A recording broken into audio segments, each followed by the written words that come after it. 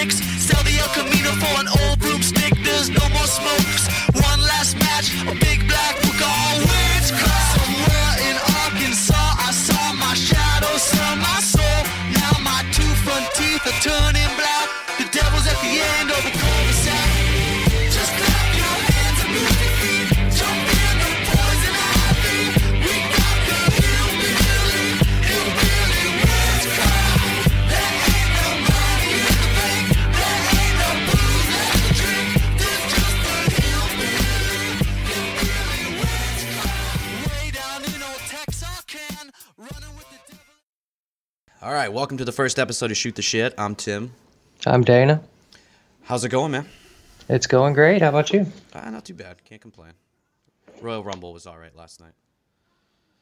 I don't know if you're a wrestling fan or not, but Oh, I was like, what are you talking about? Yeah. No. I used to be a Rumble. huge wrestling guy, but it's been, 20 years. yeah, it kind of sucks now. So, well, here we are. Shoot the Shit. First episode. It took us a little bit to get here, but we're here. Finally. Yes. Well, I think our goal is to kind of just have a show where we talk about whatever with whoever. I don't think we're going to be confined to one thing where we have to do A and we can't do B or C or whatever. This week we decided to kick off with the paranormal stuff.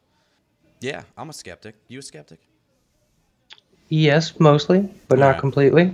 Well, we'll just give that away until we get into the actual conversation. We were able to talk to No Brooke. spoilers. Yeah. We were able to talk to Brooke Doherty. It was a good time. Didn't change my opinion on anything whatsoever, but what about you? Well, no, it was a good conversation. Yeah. I think it would take something amazing to fully change my opinion. Yeah. Yeah, and I don't think that amazing thing's going to happen. Hey, you never know. You can always dream. Yeah. Well, without further ado, we'll get right into the conversation with Brooke, and we'll see you guys on the other side. Brooke, you want to give us a little background on your interest in the paranormal? Yeah, I started watching like those kind of shows and stuff because I always felt like there was weird things that would happen, but I never really thought that necessarily anything had happened to me. But I realized that after we moved in my house, that my mom's house, that is, when we moved, like there would be weird things that would happen when people died. Because, her parents were the youngest, one of 9, one of 8. They were born in the 30s, so everybody else was born in the 20s and earlier. So people were dying. But like weird shit would happen. Like we would get like the phone calls where nobody was there, and then like immediately after that, someone would call and be like, "So and so died," And then I started. That was kind of like on my dad's side when people would die, that would happen. And then on my mom's side, like when 2 of her aunts died, I heard her name being called when I was alone in the house. Her name. I don't know. It's like, it was weird. Anyway, but I've done some paranormal investigations, different places. One of my best friends had a team that I sat in with them a couple times, so I got a couple stories from them, things that they caught, which was pretty cool. But yeah, I've just been generally interested in it because I like science and stuff. So I like the idea of matter isn't, like energy isn't gone. It just transfers into something else. And that's sort of a cool idea about maybe that's what this stuff is. But, So would you consider yourself a believer or a skeptic? I don't know. Like, I have experiences, but I usually try to discount them. Does that make That makes sense. like, so I would say I'm a believer because I say that there's these weird things that are happening and I can sort of acknowledge it, but I kind of want to figure out if there's some other thing that it could be, but there's no way I would hurt. Like, one of the times that I heard my mom's name when she wasn't there, it was a whisper in my ear. And I screamed because I knew I was home alone. That's some crazy stuff. Yeah, it was freaky. But I think, like, just sidetrack, I think my mom might have some sort of, like, psychic connection or something, if that kind of stuff is real, because it's usually at her house. Like and a clairvoyant, telepathic? I don't know.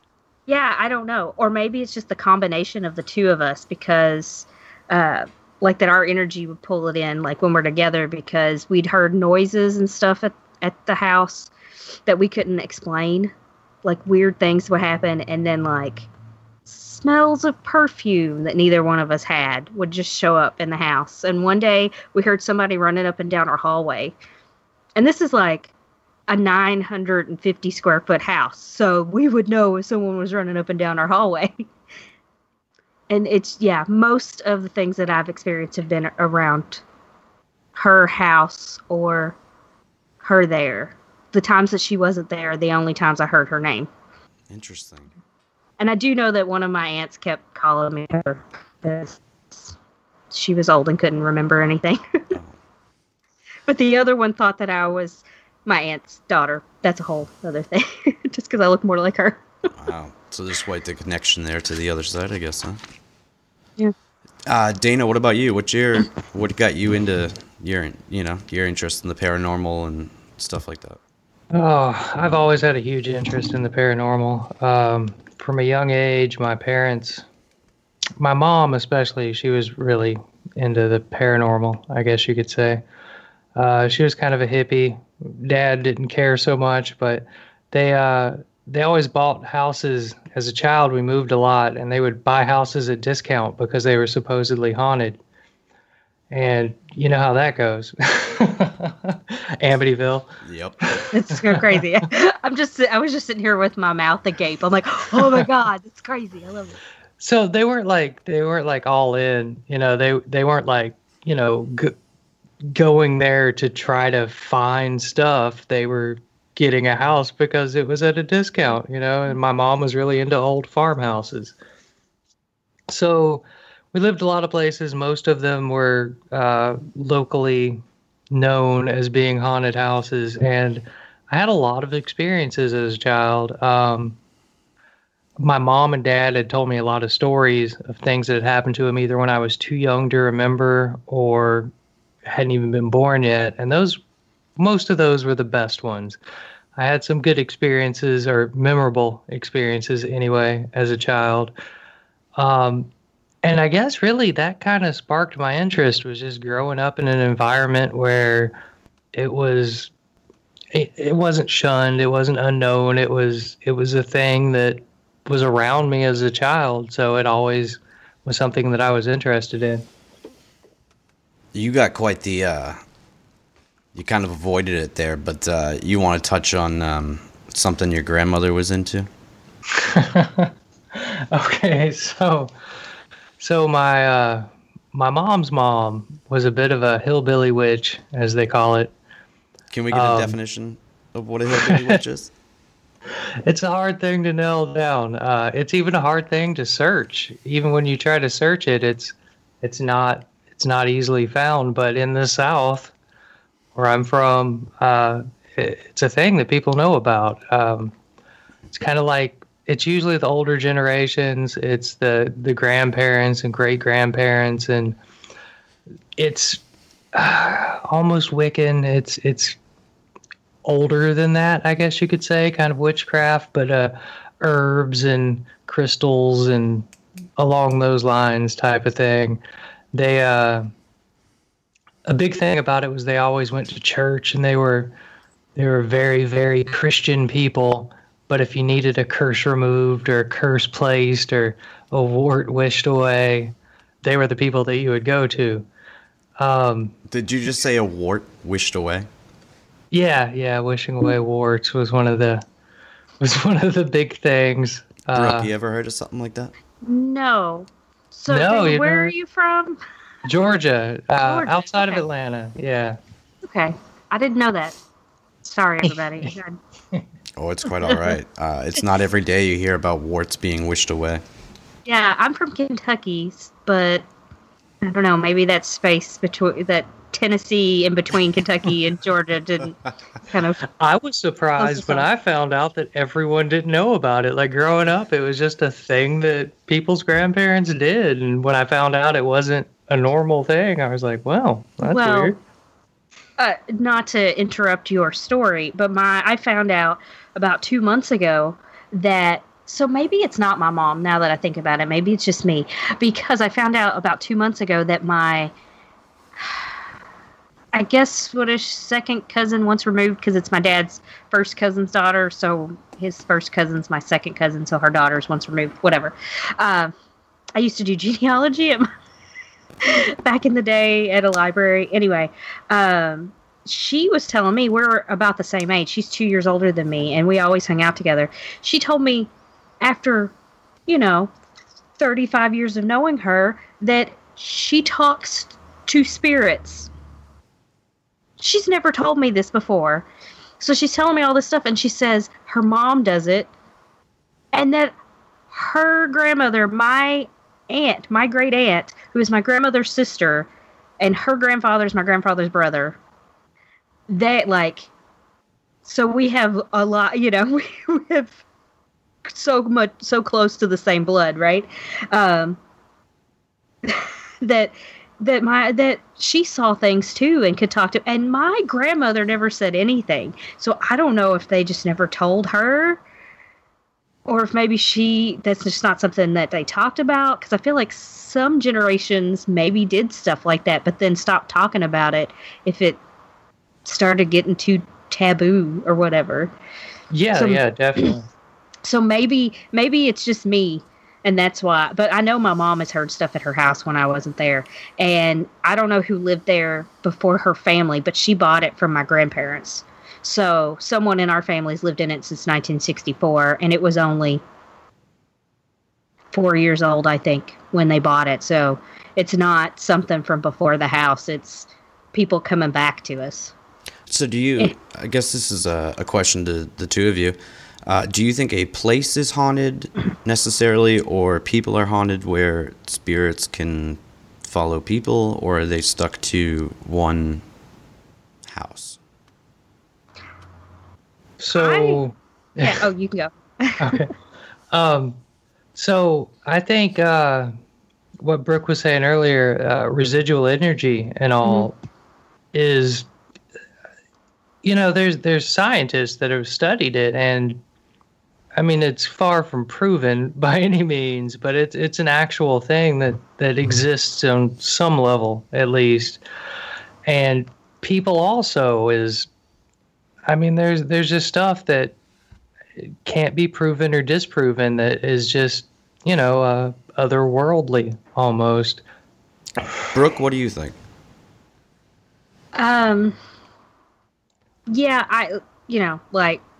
because he said that, that I was talking about, like, the residual stuff. In high school, every time I did a research paper, my teachers thought I was insane because they were all about, like, paranormal things. So one of time I did one about different types of hauntings, and I was looking into the different sort of, I guess, types of hauntings that I'm trying to think of a good word to use, but I can't. Like, I keep wanting to say investigations, but things that, like, people had come up with these ideas that these are certain different types of hauntings. Like, there's some that's residual energy. There's some that, like, might be attached to a object or something. Like, if you have a Dybbuk box, or, what is that? Is that what they named that movie that it was about, with the box and you open it up and the spirit comes out? Or like a piece of furniture or something. Or they might come and go, like what my cousin sees. Alternatively, her brother sees dark things. She sees light, so she sees our family members. And I had her talk to one of my uncles for me one day. That's kind of a long story, but we could get into that later if we want. But So there might be some that are more intelligent that come and talk to you if they're actual like spirits of people, like people's real energies. But sometimes I feel like they could be tied to things. Because if it exists at all, why can't it all be possible? Does that make sense? It does. So they can attach themselves to things. Do you think they can attach themselves to people? I say so. And I think most of the time, if you were attached to some sort of object, or like, I don't know if that's similar to like, you see the same woman go down the staircase every day because she's just like a residual thing. Like, if maybe there's something attached to a music box, like someone attached to a music box, and you hear the music play, maybe nothing else happens in your house, so it would be the same thing as seeing an apparition walk down your stairs every day, some sort of residual thing. But then you kind of get into like, other things happen when you bring in that music box, and other things happen in your house, so maybe there's some sort of spirit or worse attached to it that can actually move things, poltergeists and demons and all that kind of stuff. Dana. Yeah, I should have started with my disclaimer on that. Okay. Well, I'm going to throw it to you, Dana. The experiences you've had, what would you classify them as? Well, let me start with my disclaimer there. Oh, boy. So, I want to believe, and I feel like I am kind of a true believer at heart, but I approach everything as a skeptic. And no matter how good a story is, like if it's my friend, he's telling me a story, I'm picking it apart in my mind. Like that, right. every word, I'm like, okay, well, this could have been that, and this could have been that, But I had so many experiences, mostly that happened when I was younger. Well, pretty much all of them happened when I was younger. But even with those experiences that to me are 100% true, I still tend to be skeptical of just about anything. See, I'm a skeptic also. I've experienced some things, and mainly in one house I lived in down on the beach. Things got very interesting with people talking, women screaming, people walking around. I woke up one night with somebody breathing on me, and I opened my eyes and nobody's there. We had a yoga ball. My wife was there for this one, and a good friend of ours. The yoga ball was in the corner of the room. It rolled out into the middle of the living room, stopped, rolled back and forth, and then rolled itself back into the corner. And it was a lot of weird stuff. But I have a hard time of understanding how much your mind creates and how much actually is unexplained. Is it actual paranormal activity, or is it me just, creating it in my head that something seems really weird, so I create an explanation that it's, ghosts. So one of my experiences, my most recent experience, which was actually just last year. I just said they all happened when I was younger. I lied. One was last year. Another disclaimer, So- he may lie. Yeah, oh yeah, totally. So I went and visited Savannah, Georgia last year, and we were in the Marshall Hotel, which is one of the most haunted places in America, definitely one of the most haunted in Georgia. And we had stayed in the guy who wrote Brer Rabbit's room, which was supposedly the most haunted room in the hotel. That, I totally got on purpose. I was like, yeah, if I'm going to stay in Savannah, I'm going full on haunted. How could Didn't you not? expect anything to happen. Right, yeah. Didn't expect anything to happen at all. So the first night we got there, it was me and a friend of mine. We went out and we got drunk. We were partying. I honestly wasn't creeped out. I wasn't thinking about anything. Like, we had gotten there late. It was like, got there, checked in, went out, had a good time, came back to the room, and passed out. So the next morning, I was laying there in bed, and I felt someone grab my knee. And I assumed that it was my friend waking me up, and I was like, "What?" And kind of woke up and opened my eyes, and no one was there. But it was like a good, solid squeeze on the knee. And I looked around and I was like, okay, what the hell? I looked at my friend and they were like hanging halfway off the bed on the other side of the room, passed completely out. And I was like, man, that wasn't something normal. So at that point I went and woke them up and I was like, hey, so you have been passed out, right? You didn't just get up and mess with me at all? And they're like, no, of course not. So I started Googling, which I hadn't even done at this point, that room. And supposedly that room was formerly a Civil War, the hotel was a Civil War hospital at the time. And the most common thing that happened to people was there was a doctor who was an amputee doctor whose room was in that room. And people were supposedly often woken up by someone grabbing their elbow or their knee, because it was the Civil War doctor checking their amputee patients at the knee and elbow where they had cut off the arm or the leg. It was, was it just all in my mind? Quite possibly. But at the time, I didn't even know that part of the story. I mean, it was pretty real to me. I wasn't spooked out at the time, which, is a huge influence on ghostly things happening a lot of the time. That would have scared the shit right out of me. Yeah, shit right out of me. Talking about stuff sometimes kind of freaks me out. Like, we went to Waverly Hills. I guess if you guys know about Waverly Hills. Mm-hmm. I assume that you do if you're into this stuff. But so Waverly Hills is probably like 20 minutes from my house, just because everything in Louisville's 20 minutes from itself. But at the time, I was living in my hometown a couple hours away, and I went with my best friend and her two aunts, and they're, oh my God, one of them has passed on, and we keep saying we need to see if we can contact her, because, that's funny, and if anybody could come back, it would be her. But we all went, and, they're like, oh, turn off your flashlights on this floor so you can see the shadow people and all that kind of stuff, whatever. And then he's like, oh, I need a volunteer to walk down the floor. And so one of her aunts is like, oh, I'll do it. Now, this one usually is really, like, would have all these stories of all these haunted places she went. She goes down the hall, and she's going, And then she disappears in one of the rooms. And the guy starts screaming at her to come back, and he goes to go after her, and she comes out of one of the doors down closer. And then she's like, and he goes, so did you see anything? And she goes, nope.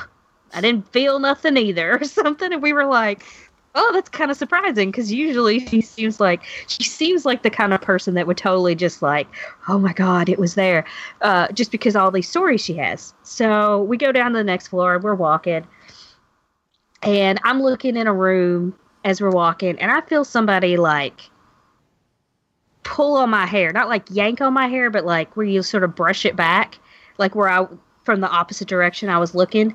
And I turned around, and I was going to be like, Amanda, what the fuck are you doing? And I turned around, and she was more than an arm's length away from me, and nobody else was near me. And it's like I had passed the doorway and was where in between two doors were, so it wasn't like air blowing me, but I'm like, okay, whatever. But I know that something weird happened, because my hair was like not long enough for it to like hit my shoulder and move out of the way. Anyway, it was kind of a strange thing. But if I think about it, then I'm like, that was really weird. Why didn't it scare me? And I'm like, because at the time I was like, it wasn't anything. And that's kind of how I am about some stuff. But she has all kinds of stories, because she has epilepsy, my friend Amanda. And so she sees shadows sometimes, but she's not sure if it has to do with her epilepsy or if it has to do with because she had started doing ghost hunts. And I'm like, that's fucked up that your brain can do that to you, because you don't know what it is, because it all sort of started at the same time.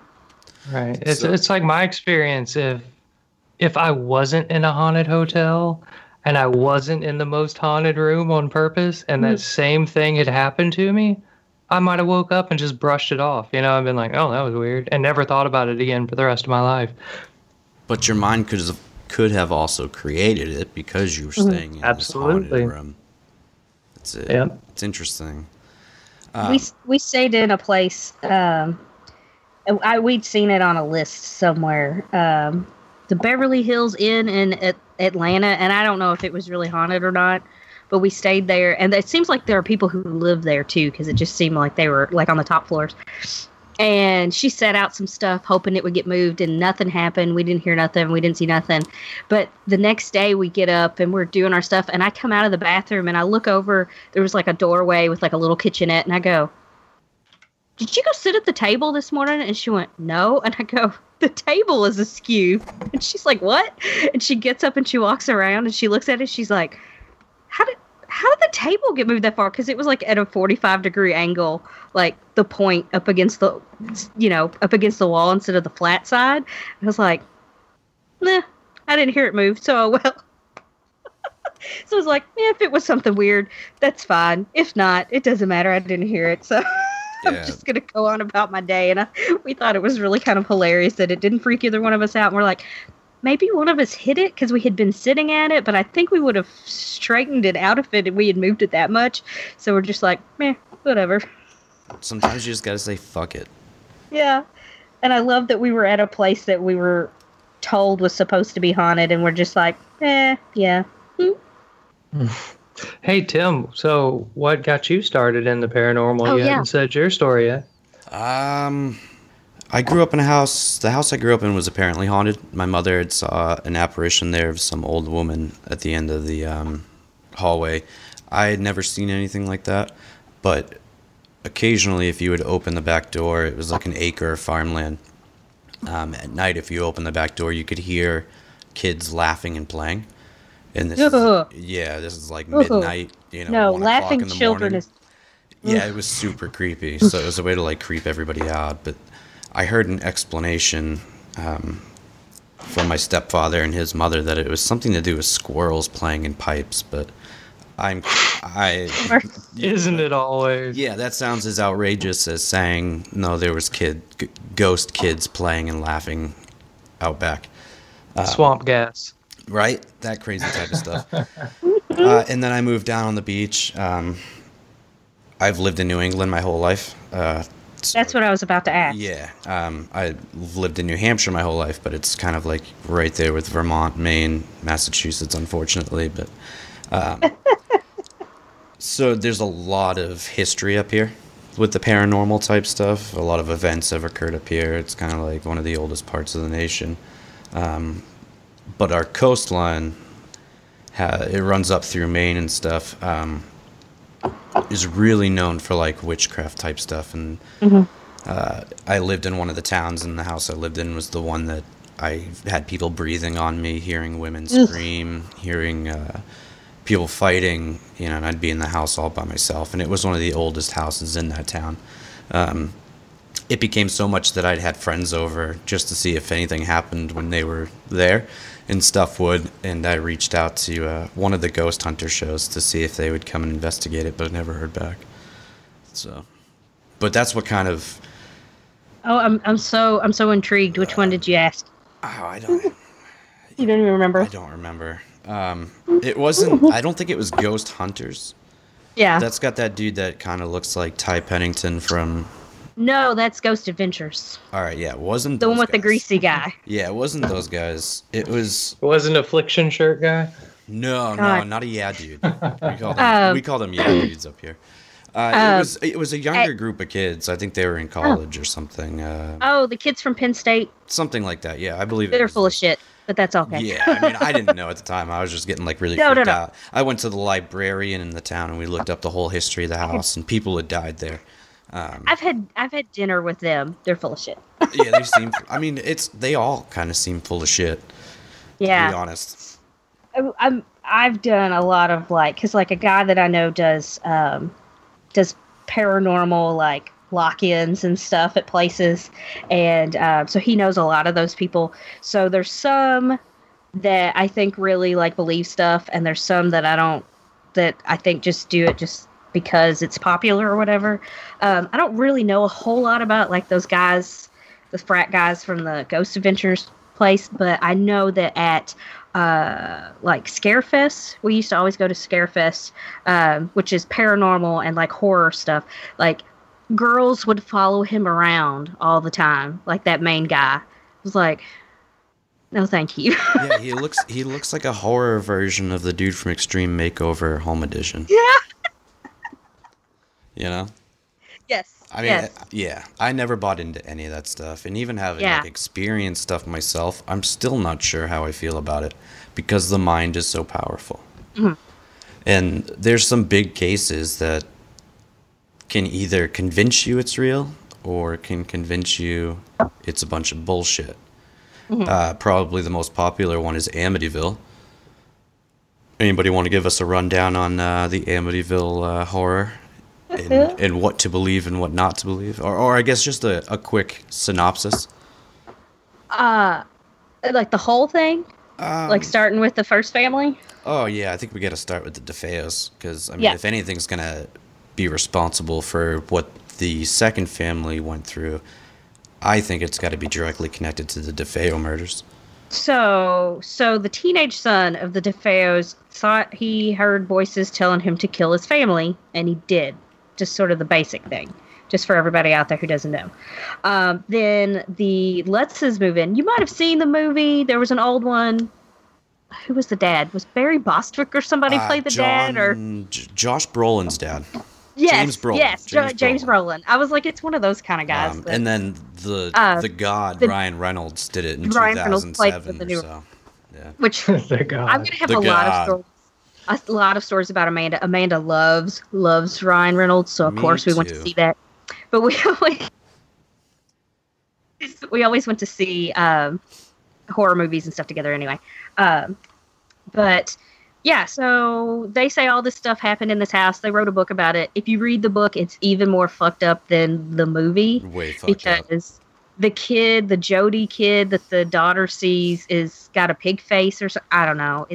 I was reading it at her house one night, and she's like, you know, sitting there like talking on the phone to her boyfriend, and I'm just sitting there and I'm reading this, and I'm like, wait, I got to read this out loud. And she like has to put him on speakerphone so he can hear it too. And I was just telling her some of the stuff out of this book. I'm like, no wonder, because I worked at the library then. I was like, no wonder we shelved this in the fiction section now, because yeah, like they were saying, oh, it's real, and then they said, no, it's not. And this whole thing sort of happened, and I'm like, they could have had some sort of weird things there, but the fact that they were only supposed to be there like a month, and all of a sudden the dad wants to kill everybody, I was like, I don't know about that. That was a little kind of far-fetched. Well, all right. I'm going to take the stance that Amityville is a bunch of bullshit. Perfect. Yes. I think that's the general stance if you researched it at all. But there is some weird stuff connected. So with the DeFeos, Ronnie DeFeo Jr., he ended up, I mean, he's still in prison for killing his parents, his siblings, and eventually blamed it on being possessed. And then blamed it on an ancient Indian burial ground. Or it was all tied in with Native Americans and stuff, that there was just one chief that was haunting the place or whatever. But to start with the DeFeo stuff, when he allegedly killed his whole family by himself, nobody heard a shot. The bodies were didn't he like use a shotgun? Yeah, and he stuff? used the Marlin, essentially a shotgun. Everybody was found in the same position in their beds. Nobody heard a shot. It's very strange. I study a lot of true crime and stuff, and for nobody to hear a shot, he couldn't have done it alone, because let's say he shoots his siblings first. He can't force his parents to get into the same position because his parents are going to get up and come after him. So somebody had to help him that would shoot people in room A and then shoot the people in room B and force them into those positions. I have a question. It's been a long time since I've seen or read anything about that case specifically, but did they do toxicology on them to make sure they hadn't been drugged or anything? Yeah, they weren't drugged. There was no alcohol. Okay, I didn't think everything was clear. But I wanted to double check, because sometimes in those time periods they were like, Yeah. "Oh, this was sad," and then not all doing the anything. children seem to have not moved at all. They were Right. each shot, and you'd think one shotgun blast, you'd get up and start running, but they were all just like peacefully laying in bed, shot one at a time, which was really strange. It is very strange. So it's either he didn't do it alone, or there is some sort of paranormal, or there's something weird going on. And it ends up coming out that there's an inhuman entity or whatever. Two famous people came and investigated Ed and Lorraine Warren. You guys familiar with the Warrens? Yes. Absolutely. Quick question: are they full of shit? Yeah, I'm gonna go with Yeah. I yes. say yes, but I don't think she thinks she is. I don't know, but it's like I've talked to her nephew John Zaffis, and I've talked to him, and he doesn't seem to be. But he believes in them, so then it makes me wonder. But I have talked to him a couple times at things, and he's got all of these. Him himself has like his own like haunted museum of things that people have sent him, and it's basically this great big like warehouse behind his house. And I know that Lorraine had kept a lot of things, but I don't know, like, oh, there's a Raggedy Ann doll, and if you make fun of it, then you'll have bad times after. I don't know about that, but whatever. Annabelle. Yeah. Yes, because it is Annabelle, and it's so funny because I totally forgot that was Annabelle, because it's completely different and so like fucked up and scary looking in the movies. For anybody that's not familiar with Ed and Lorraine Warren, Danny, you want to give us a rundown on who they are or who they were and what they do? Ed and Lorraine Warren, Ed Warren, the demonologist, self-proclaimed. They are, pretty much the first real hardcore paranormal investigators way back in the day that went to people's houses and investigated hauntings and possessions. Many of the ones that they've investigated are based on movies and novels and things along those lines. Ed died in 2006, I believe, and Lorraine is actually still alive. Yep. A fresh 90 years old, right? Yeah. Mm-hmm. She's The getting up 20 there. I'd love to see a reality show with her and Betty White. That would be awesome. Yeah, I would love to bring Betty White on some psychic ghost adventures. The 21st of this month, you can go to Lorraine's house and meet Annabelle. Oh.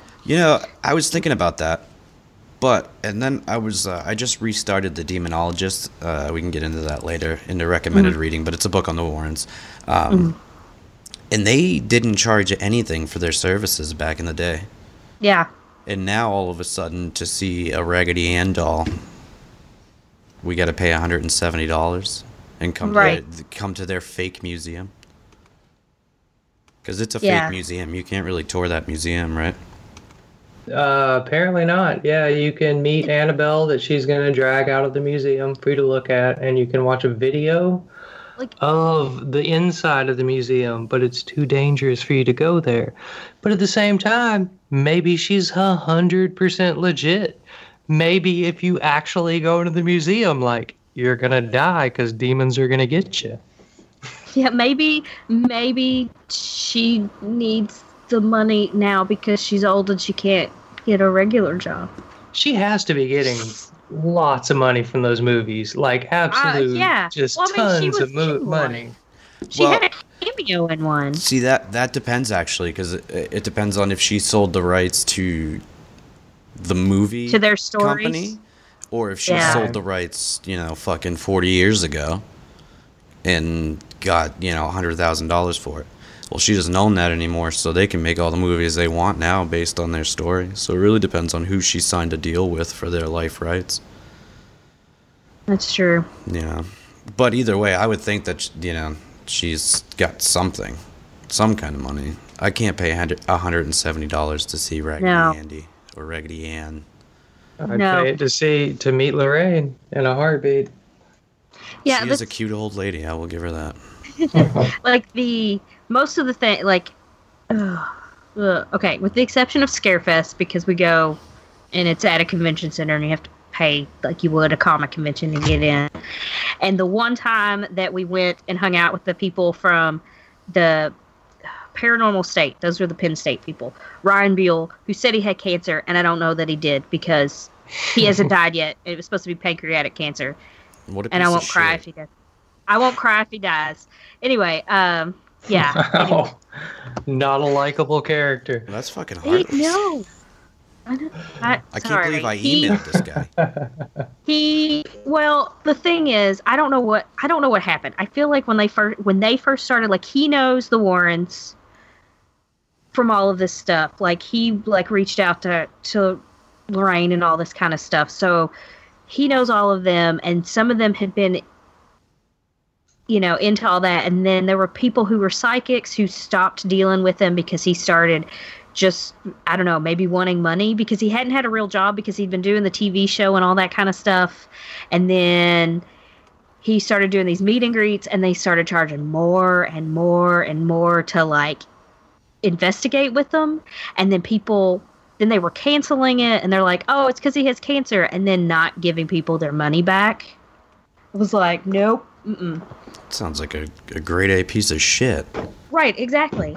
So I don't know if just things went to his head or if he just always was just meaning to like capitalize on it. But I don't think when they originally started that they charged people, even when they did the TV show. I don't think they did. And I think it was after that, and maybe because he had some little tiny smidgen of fame in this weird little sect of the world, that it kind of went to his head or something. I don't know. But people don't usually survive pancreatic cancer, and this was like 5 years ago. Yeah, no, it took Patrick Swayze. Maybe. Yeah. Like 3 years ago. I'm trying to think of how long ago it was. And Patrick Swayze's, anyway, relevant to the conversation because of the movie Ghost. There we go. Yeah, and I mean, like, we found out he had it, and then he was gone in like 6 months or whatever. Like, it just, anyway. Yeah. So. Fuck them guys. Right. And I hate that because they were nice enough people when we met them and we talked to them, and we actually ended up hanging out with them and going to dinner with them and stuff too, besides just going to this haunted location. And they were cool, just like normal people, because they're, my age or whatever. But it was after that things started to go downhill, because then they started charging like $200 to go sit and listen to them talk about something. Highway robbery. Well, no, thank you.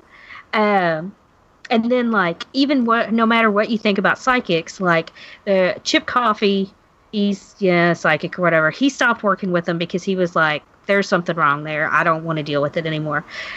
Michelle Belanger used to work with them, and she was like, no more. I trust her over Chip Coffey any day, but that's a whole nother thing. We're not friends, but she knows that she's met me when she sees me.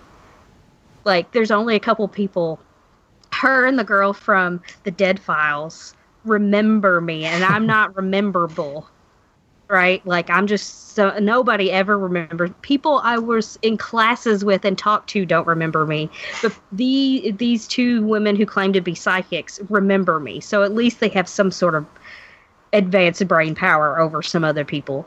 So I'll give them that. That's always been a thing that's kind of kept me on the skeptic side, is when I meet people that are supposedly psychics and stuff, almost always I'm just like, you are just a kook that is looking for money. Every word out of your mouth is just some cold reading bull crap that you could just pick up a book and I could do the same thing you're doing right now. Yeah. I've had one exception ever. One exception, which was one of the strangest experiences of my life. So I was at Dragon Con one year, convention in Atlanta, and I don't even remember what led up. I think we were looking for a party and went into this room, and it wasn't the right room. And oh no.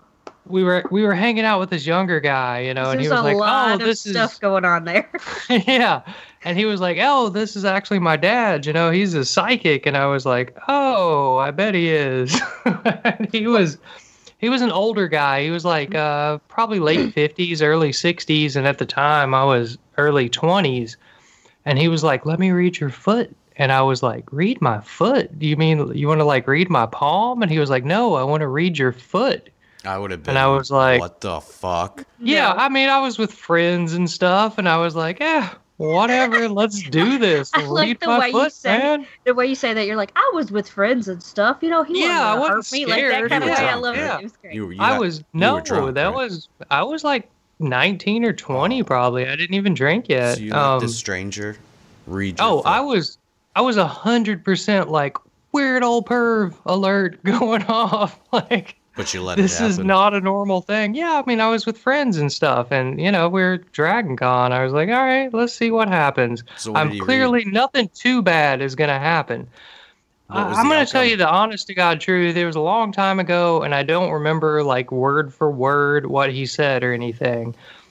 But previous to that, I'd had my palm read and stuff, and they grill you with a couple of simple questions and look you over, and it's all just cold reading. It's well, clearly, this, and this. So all I have to do is say these generic statements, and most likely they're going to be correct. And like I had spoken to this guy for all of like 1 minute. I had not given him any information. He didn't know my name. He didn't know anything about me at all. And, he's like, all right, take your shoe off. And I'm like, oh, this is so awkward and weird. And you're probably some crazy pedophile, but I'm going to do it. So I threw my foot up there and he started doing his thing. And I was like, my mind was absolutely blown. Like he was just everything that was going on in my life at the time. He was like nailing on the head and getting specific with things that were like not just your general cold reading bullshit things to say. And it was the one time in my life I had an experience with a psychic that I was like, man, I think he actually like, he's either like far beyond any cold reader I've ever experienced, or this guy's actually doing something. It was an experience I do not regret, and I'm still not saying he wasn't necessarily a pedophile, but nothing happened to me. Oh God. Well, maybe that's the key. Maybe it's, they need to stop reading palms and they just need to start reading feet. Yeah, but I mean, like, he wasn't like, he did it professionally. It wasn't like he grabbed a young child's foot and was like, let me give you a foot massage while I read it or anything. I mean, He you don't know. He professionally molested your foot. That's terrible. That's terrible. If that's what he did, my mind was blown with his Dana's reading. all the better for it. So that's that's all the the key. Yeah, That's I the key to was. Dana's heart is just rub his feet a little bit. It's My- he never touched my feet, actually. There is a guy. But it was the one time I felt like it was more than just cold reading and bullshit. So, I mean, there are lots of different ways to read, like, your body for certain things. Like, I don't, like you said, you couldn't remember exactly what he said, but, like, you can even read people's irises and tell what things are wrong with them.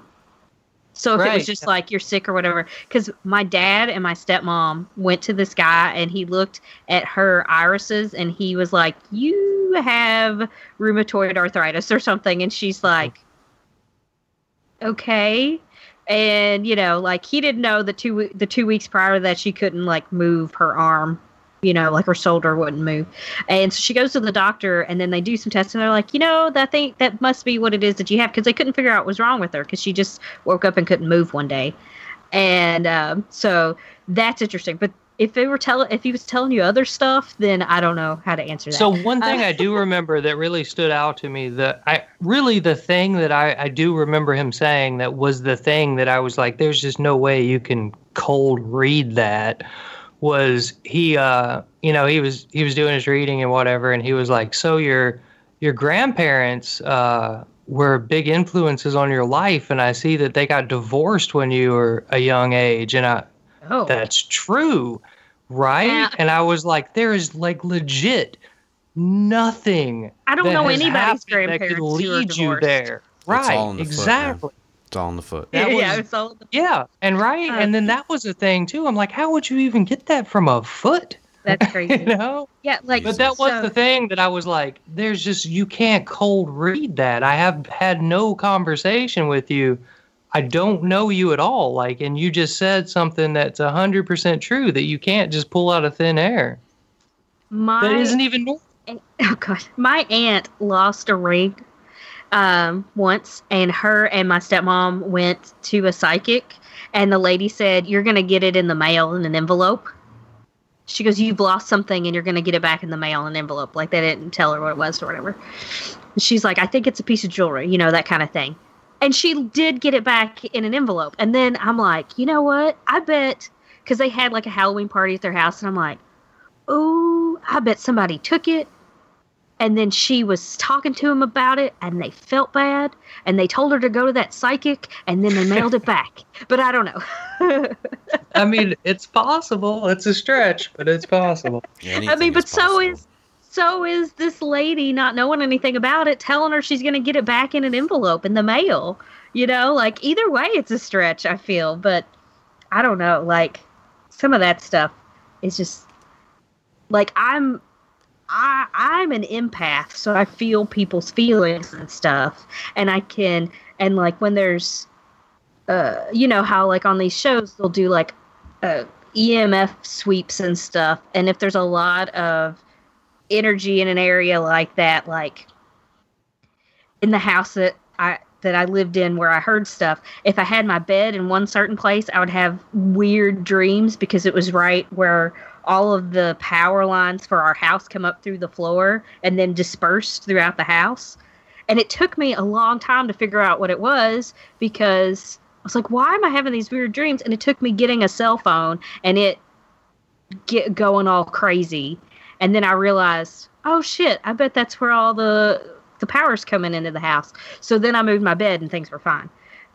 For the most part. I mean, sometimes I still have weird dreams, but that's just in general, not like every single night, like Pink Floyd's The Wall, like I was having. So sometimes I get like sick or something if it's stuff like that. I hear high, like, because I can hear like the high pitched noise of it and all that kind of thing. But like, I've had to quit jobs because everyone at my job has been so miserable that I don't even talk to, but them walking past me every day and them just not wanting to be there. Even if they don't talk to me, I could feel it. And I'm like, this is weird. And I know this is what it is, but it's stupid and it sounds fake. But it's just somehow like I'm just tuned in more, I guess, to that kind of energy. And I wish I wasn't, but...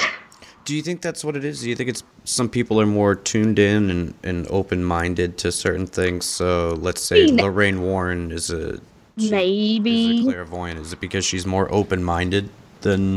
I don't know. I mean, maybe the term open-minded isn't necessarily right, because I feel like, some people, when they do watch your brain work, there's certain things...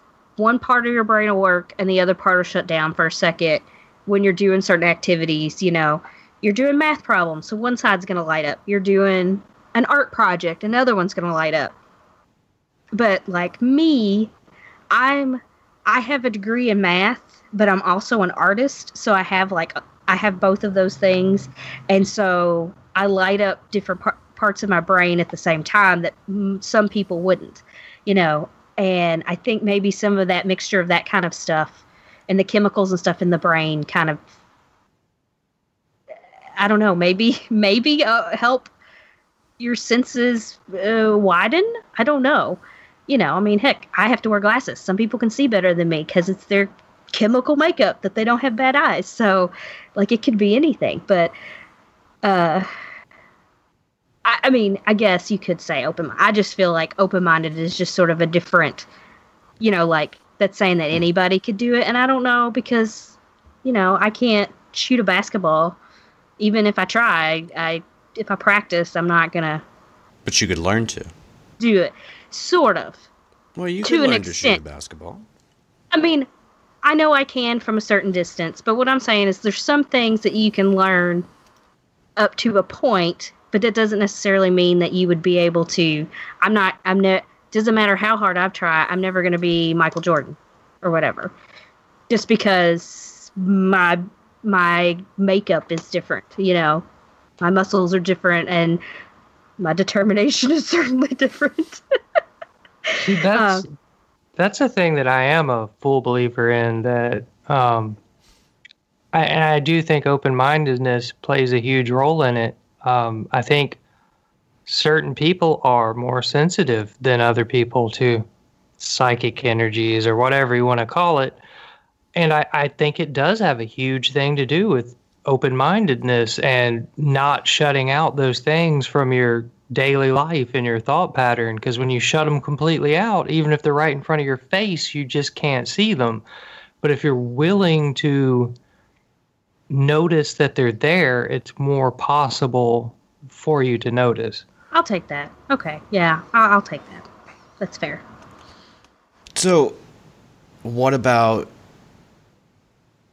do you think it has anything to do with innocence? Because there's a theory kind of out there that kids are able to connect easier than adults are, and it kind of has something to do with their innocence, and they're more open-minded, and they can see things that we can't. Do you think kids are more susceptible to these experiences than adults? 100% down the lines of what I just said. Yeah, you haven't been conditioned to block things out when you're a child. And like I said, almost all of my experiences happened when I was a young child. And when I was a young child, I had no influences to block those things out. No one was ever telling me, ghosts aren't real, don't believe in them, don't pay attention to these weird things. I actually grew up in an environment where my mom talked to ghosts out of haunting places and stuff. And so it was a thing that could happen as a child. It's like Santa Claus or the Easter Bunny or whatever, it's like, as far as I know, this is true right now. Nothing has ever told me otherwise. So I feel like that makes your mind more open to things like that being possible. Well, I don't know. I guess that makes sense. I personally never had experiences as a kid that seemed out of the ordinary to me. So who knows? Maybe I did. I don't know. Maybe my imaginary friend really was a ghost or something. I don't know. It wasn't. My imaginary friend was actually my cousin. That's a whole nother thing. My cousin who's still alive. Nice. She was my best friend. I don't know. I was like 3 or 4, I guess.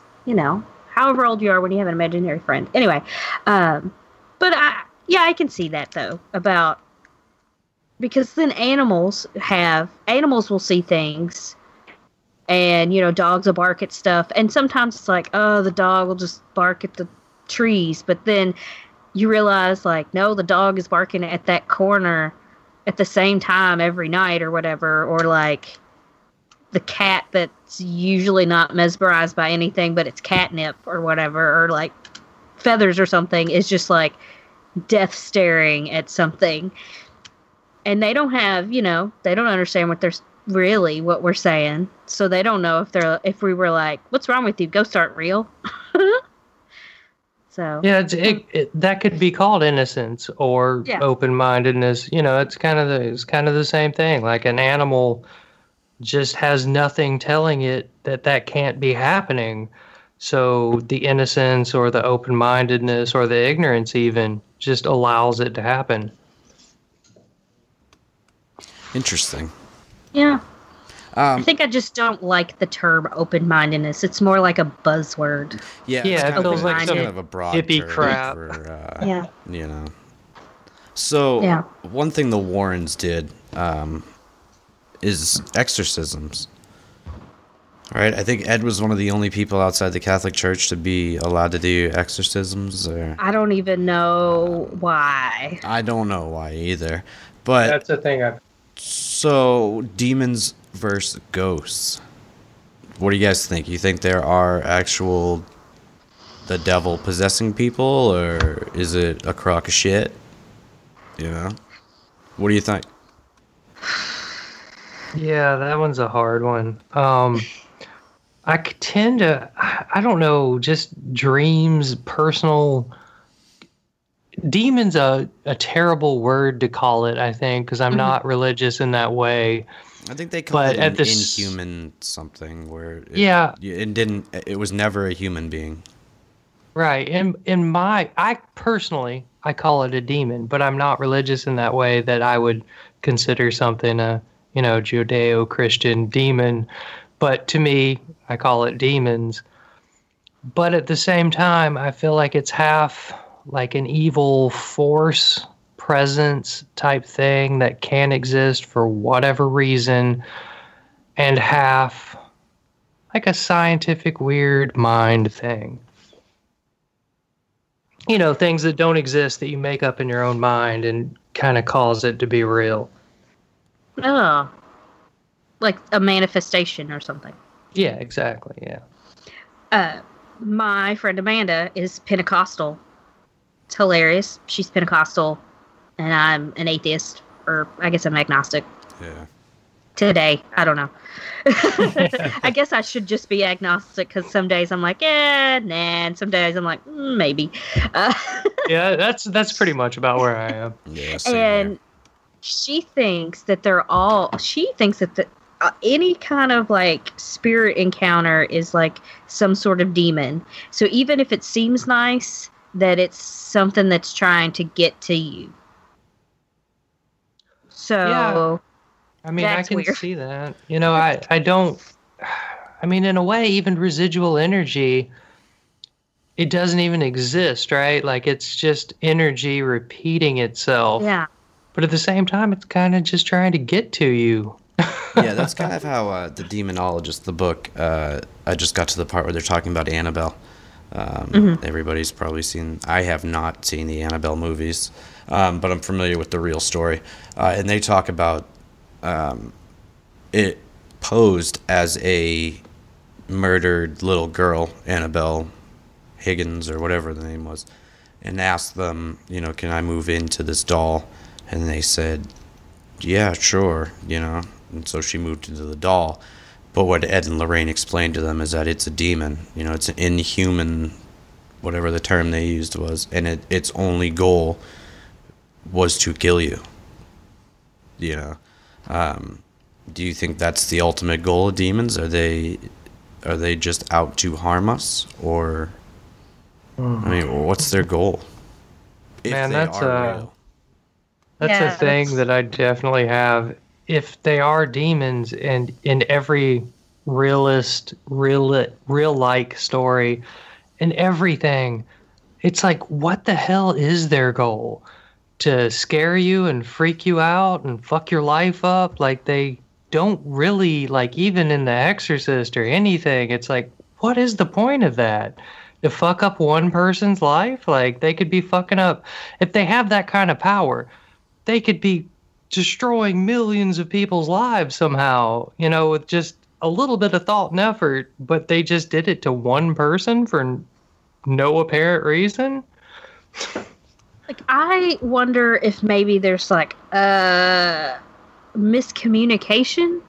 Like, if there's some sort of energy entity like that does exist like this, and it's like when your cat brings you a dead mouse, it thinks it's bringing you a gift, and you're like, I don't want this on my kitchen floor, but it just worse, like, wait, because like, it would be worse because, at least the cat's killing the mouse, and that's fine. You want it to do that, but you don't necessarily want it to, because the cat doesn't understand what you want and what you would like as a gift. Whereas, like, maybe what we're calling demons, maybe they don't communicate the way we do, and by it getting into someone's body and doing stuff, maybe it's, like, if it's a real entity, maybe it's not evil in its eyes. Does that make sense? Like, it isn't trying to hurt someone. It feels like it's trying to help someone, because in every battle, the other side is always the bad guy. And nobody sticks up for demons. So I've always had a theory. Demons are getting a bad rap. Maybe they might. I've I don't always had a know. theory along But those if lines I get about possessed, zombies. yeah, Everyone is always like, zombies, they're zombies. We have to kill them. They have to die now. But for all you know, that zombie is like, yeah, I would like some brains right now, but this is fucking awesome. I'm loving my life and I really want some brains. But everything is great. And everyone's like, shoot them in the head. And they're like, man, I'm just chilling. So they're the victims. Demons, Yeah, right. zombies, and demons are the victims. I was gonna say, and if I get possessed after this because of that, then I don't know. Have I'm to call sorry. Lorraine. No, it's like, please call Michelle Belanger. She's the only person I like. We'll call Penn State. We'll get them guys down there. I know a dude who will show up in an affliction shirt, take it off, and try to beat up the ghost the same night. Yeah, and his hair is perfectly done the whole time. And his last name is not Baggins. Oh, So do we agree? yeah, we Do we- might have called the Bilbo Baggins a lot. Do we agree that there's a difference between demons and, well, I mean, what we're gonna refer to as demons as evil Yeah. entities, and then there are ghosts that are kind of just stuck that haven't passed over? I think there is, but I also think that there are other. I guess from my Irish background that is really, really far back, but they have like elementals, Yep. sprites, that kind of thing, and sometimes they're just having fun and they're not out to harm anybody, but they're not human either. So Do you they're think sort of they- in between. Do you think they know Left what Castle. they are? Do you think No they know idea. they're dead? Yeah, I don't know. And it's like, but are they dead or have they always been that energy? Like, can they see each other? Like, is it just somehow they're invisible to us because they're on another plane? Because this might go into some other weird shit. This is getting heavy. Yeah. So there's Lep Castle in Ireland, and Lep Castle is haunted by the elemental that supposedly was there before the castle was ever built, and it is just an elemental being of pure evil, and everything horrible that happens there happens just because of the evil has culminated into a creature called the elemental that haunts shit and fucks stuff up. Yeah, like it's burned down and all kinds of stuff has happened to it supposedly because of that. Right. So sometimes that would be more like what we would call a demon. I don't know. I know Grant from the Ghost Hunters. He's the guy that left because it was him and then the Jason, who was the bald guy. Like, Yeah. Grant had left and he never really said. I don't think he ever said on the show what he had seen that made him get into this stuff, but he had basically seen like stuff like that, like out in the forest. Mm-hmm. Yeah, I saw some panels with him at Dragon Con, actually. Yep. And he went into all the stuff that was cut out of the shows, and he was pretty much like, man, there's nothing in any of the shows that's real because it was all cut out for one reason or another. Yeah. And he went into some of the really amazing stories, the one you're talking about in particular, about things that he had seen, and he was like, it just wasn't good TV. Like, the real things didn't make for good TV. It was the bullshit and the stuff that was kind of hyped up that wasn't really anything that made better TV that the producers wanted to put on the air. Yep. He's friends with the guy that I know that does the investigations and stuff. And I think he just does them for free with this guy. And all the money that we pay to do it goes to this guy's charity. His name is Mike Couch, and he runs a charity called Lost Limbs Foundation. It helps buy like prosthetic limbs for kids who have either had to have a limb amputated or were born without one or more limbs, because that stuff's expensive. Hospital visits are expensive, so he gives all that money to them because he had to have one of his legs amputated when he was older. He was having like trouble with it when he was like a teenager and stuff, but he's a really nice guy and really, really good person. And except for I think his wife left him, but I think she left him for one of the guys from one of those shows, but that's a whole nother thing. Oh, damn. That's Because twisted. I don't know if that's what happened, but that guy kissed me once when I gave him a hug, and I was like, no, thank you. So, and No, she thank was you, like, Kevin Spacey. right, exactly, kind of like that. And she seemed to be really obsessed with that guy, and I'm like, Mike is a great guy. Why are you not? Anyway, the other guy was not a great guy, and so I just assumed that's what happened, but I don't know. I don't know for sure. Because I didn't want to ask him. But we've done a lot of his stuff, and he has his website and everything always has like the kids that he helps on it. You know, like when you get the little thing of the kid that you're sponsoring in Africa, you know, like you get to know about these kids and what they like, and you know, if they were born like that or if they had to have something amputated or whatever. Anyway, it's a pretty good charity. I like it. I do stuff. That's the only way I will pay to go to any investigations or anything really is through him, just because I want to go and I want to talk about any stories that people have and the money go to a good cause. Was it the Conjuring, the one that was like the farmhouse and stuff? Yeah, it was. Yeah. Because I met one of the It was the parent kids. family. Yes, I met one of the ladies from that, and she is nuts. Yeah, I listened to her on a podcast once, and she seemed kind of out there. She was nice, but she was crazy. My buddy is in the next room still bitching about me. I love it. That's hilarious. Yeah, Awesome. because me and my friend just make jokes about her all the time. But I like that she remembers who I am, which is a really weird thing that she would. And that she's just a weird fucking person. Like, she's into some weird shit. And it's ridiculous. Anyway. You guys want to talk some supernaturals? Ed Warren apparently took the demon out of a werewolf once. I love that story. Sure, whatever. I mean, but you guys know enough about that? I mean, you know what werewolves are and Yeah. vampires or Right. that type of shit. A werewolf story is like 2 sentences, isn't it? Yeah, it's not long at all. It's not long at all. Okay. That should be the But- next Conjuring movie. Should be the werewolf one. It should be. That'd be awesome. Oh, Lord. Oh Lord. Uh, All right, so So here's a weird thing. mhm. Remember talking about the Ed and Lorraine website last week? oh yeah, It is completely different this week. Like the whole thing. Angel It's Fire. basically the same, right?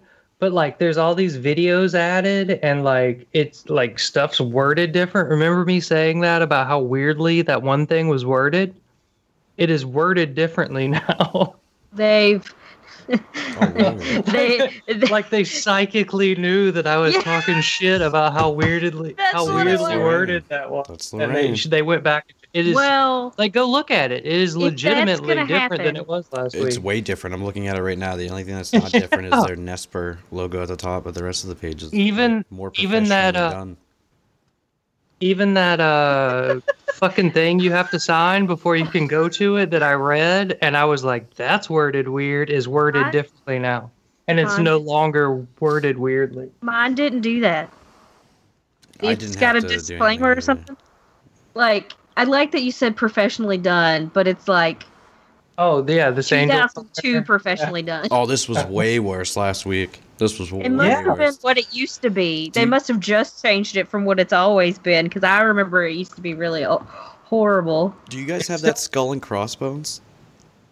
Yeah. I don't know what it does. It just keeps bringing me to the top whenever I click it. Oh, I see it. Yeah, it's just instead of an arrow, probably to go back to the top. That's so GeoCities. I think they went from Angel Fire to GeoCities. Yeah, right. All right. I mean, like, there's still the blinking glyph of the yeah. Amityville house, Yeah. but the disclaimer is worded differently than it was last week and makes sense now. Like, why do they have? Why is it the picture of the girl from the movie and the doll from the movie behind this evening with Annabelle with this horrible, horrible font. Because that's, nobody wants to see Raggedy Ann. They want to see Annabelle from the movie. Because they're too good. They don't even remotely look the same. You can pay $5.99 to watch the museum tour now. That wasn't there last week. Last week you could not pay to watch it. There are lessons for $20 a piece. Yep. Devils and Demons. Earthbound Spirits. I can go to Barnes and Nobles and read a book about it for free. Lay it back on the shelf and get the hell out of there. Is Tony Spira in it? I think he is. I think he's the guy that hosts it, to be honest, looking at it. That same smug bastard is in both the videos. We should be recording this right now. All right.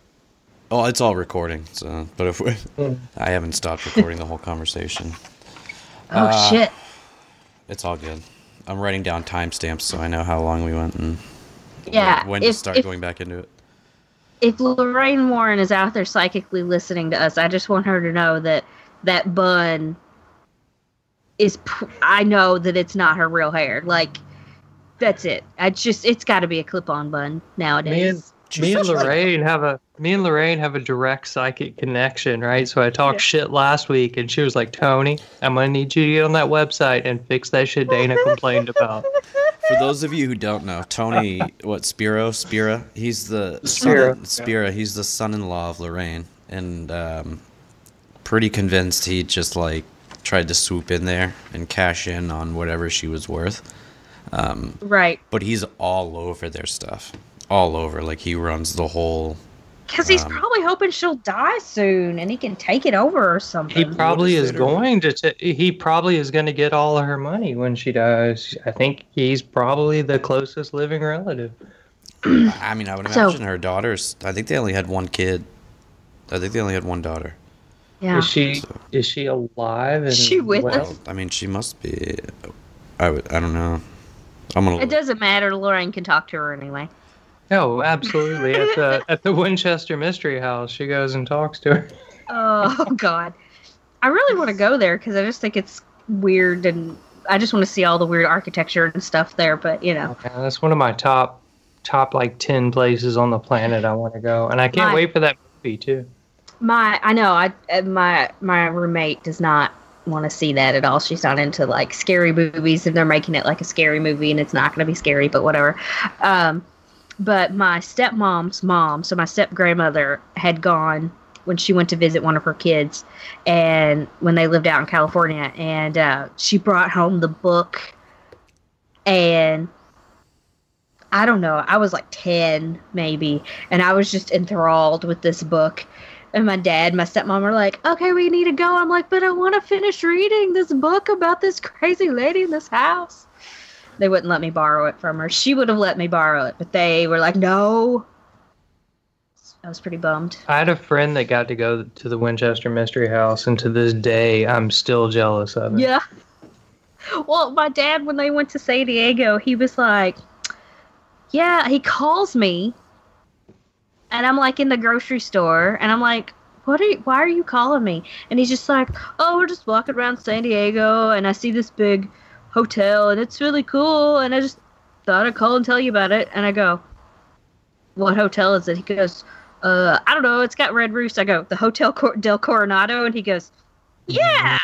And I'm like, "I want to go to that place. It's supposed to be haunted." Because this was like 12 years ago. That was the one that was the bassist of American Horror Story Hotel. Oh, okay. Well, that and Cecil. Yeah. Yeah, Cecil Hotel's got quite a reputation. Oh, where's that? That's in Los Angeles. Mm-hmm. It's in a shady part of Los Angeles, but there's this. That's like Skid Row, isn't it? Yeah. Yeah. There's a couple crazy. In like the '60s, a woman jumped off the roof, or jumped off of her balcony or whatever, and landed on somebody and killed the dude. So when the cops showed up, they thought that it was like a murder, and then they end up figuring out that she jumped off and coincidentally landed on a guy when she was killing herself. And then I think it was. I'm sorry that I'm Yeah, laughing. She survived? No, insane. they're both dead, but they put it all together. Okay. Yeah. You know, doing cop things and putting the story Tried to together. commit suicide and was impelled by a person. Well, she was trying to commit suicide. Well, she did commit suicide, Right. but in the process of committing suicide, she landed on some poor old dude who was just like walking home. Wow. Yeah. And then I think it's in the 80s. It was after Richard Ramirez, the second Night Stalker, was caught. A journalist, I think from Germany, came to the United States and was trying to do like an expose on Skid Row and prostitution, and was staying at the Cecil Hotel. And while he was staying there, prostitutes started being killed in the vicinity of the hotel. Come to find out that he was there because he was obsessed with Richard Ramirez and was the one killing the prostitutes while he's writing an expose on prostitutes and them being killed and stuff. What the fuck? But he was staying at the Cecil Hotel. And then Elisa Lam was the most recent one where Yep. she... I love that story. Yeah, it's crazy. She staying at the Cecil Hotel and goes missing. And they have her on video. The video is really eerie if you bring it up on YouTube. It's like she's playing an elevator game where you... I saw that. it looks Okay, like she's no, I had yelling. seen that on some show. Yeah, That is my absolute favorite modern it's crazy. crazy ghost Yeah. paranormal type story right there is Elisa Lam. So she's in the Oh, yeah. elevator. It looks like she's yelling at people. She's pressing all of these buttons. She gets in and out, in and out. Really weird behavior. And then that's it. That's all they find of her. And then I think it's a couple weeks later, people are complaining about the foul taste in the water. Mm-hmm. So they go up to the water tank. Sure enough, there's Elisa Lam, stripped naked. No signs of trauma or anything, but it would have been almost physically impossible for her to get herself into this, to get up to the water tank, to open it, undress, shut it once she got in there. Come to find out the people at the hotel were drinking water out of this water tank that had a dead body in it for weeks. Yeah, I remember that. Yeah. And that story is really weird and creepy and Very stuff. And I strange. just didn't realize the name of the hotel. And as I was Yeah. looking at it here, even the girl that was killed that they were calling the Black Dahlia had Yeah, she- apparently been there before she died. Yep, her last drinks, I think she was at the bar right before her body was found. Yeah, that's weird shit. I am gonna look this up though, because the whole thing was somebody being in. Because I know it happened before that. Yes, it did. Okay, the whole thing about someone being in one of the water tanks like that was in a book. One of Koji Suzuki's books, who wrote Ring and Spiral and Loop that became The Ring No and all shit. that. And then when they did the sequel to The Ring, I think it was in that maybe, or it was in Darkwater. I can't remember. Darkwater. It's the movie Darkwater, Yeah, I which can't- is like crazy similar, almost like exactly he what wrote- happened Yeah, before it happened. right, because he wrote That's these my books. that's my in- most favorite thing about it. All the craziest crazy conspiracy theories about the whole situation is just like, man, that kind of lines up. Right. Yeah, well, it's like very so. strange. I really like his books, and I read his books, and then I saw the movies, and I couldn't remember because the short story books called Darkwater had some of that stuff was in the movie Darkwater, so that stuff was in The Ring too. Anyway, that's why I couldn't remember which was which. But the fact that he wrote those in the 90s, and then that really happened almost 20 years later, like it was like, or like 10 years later, I guess. No, it was like in 2013 when that happened, like. Because you don't think something like that's really going to happen. And it really happened. It was really freaky, and I'm just kind of freaking Right. myself out now. And then there was I would encourage everybody to uh, watch the YouTube video. It's oh, insane. absolutely. Look up Elisa Lam, recommended. Because I remember when I saw that on something, I'm like, that's like that book. What the fuck? You know. And then like just straight crazy conspiracy theories. So there was at the exact time this happened, the government was caught. I'm not going too far into actual details of it or anything, but the short rundown is there was, I think it was like a herpes experiment going on in California at the time called Lamb Elisa. Like Oh, at the yes. exact same time that Yes. the Elisa Lamb thing happened. totally And they're forgot like, about so the government just said, caused this whole Elisa Lamb thing to happen to get the news to say Elisa Lamb, not Lamb Elisa, to cover up their weird herpes experiment that they got busted on. That sounds totally- fucking insane. It is. The whole thing is insane. That's what I'm saying. Like the weirdest, craziest conspiracy theories about it. Like you cannot just sit there. You have to sit there and be like, that's kind of weird. Like that's not a normal thing at all that those things connect. So what do we think happened to Elisa Lamb? Man, there's a documentary that I think is out now that I have not gotten to see yet that I really, really, really want to see, that supposedly they found out a little more information and stuff, but the fact that I don't know if it's out or not yet probably means that it wasn't, life-changing. But Investigation Discovery did a 3-part series, the Horror Hotel or Hotel Horror or something like that. It goes over each of those cases I had mentioned earlier, the Night Stalker copycat, the woman committing suicide, and then the Elisa Lamb. I have a friend that was on one of the, not one of those episodes, but one of the episodes of Investigation Discovery or whatever, about, she's an actress and stuff, but she was in an episode about somebody she knew. That's wild. So and I just found out about it, so I haven't seen it. So I don't know if she's portraying someone, or do they do like interviews with people on that? Because maybe they did an interview with her. Yeah, they do but interviews and then they do reenactments on 95. I feel like I feel like she was in one of the reenactments though. Didn't ask her about it because she just I'm talking about my friend. I think she was in a reenactment about someone she knew that had some sort of weird death. That's crazy. Does that make sense? Yep. It was just I'm trying to remember, because it was just something that was kind of quickly in a Facebook comment on a status or something, and I was like, what? I'm gonna have to look this up. And I haven't yet because it was just a couple days ago. So did Ghost put Elisa Lamb in that water tank? Yes. Or the government, or aliens, or Demon. elementals. The werewolf. Warrens, Lorraine dragged her ass up there. It was a werewolf, is what it was. I believe it. Too bad Ed wasn't around to cast that demon out. If only we had some hillbilly witches out there. Yeah. All right, so Elisa Lamb, that's a big sham, I guess.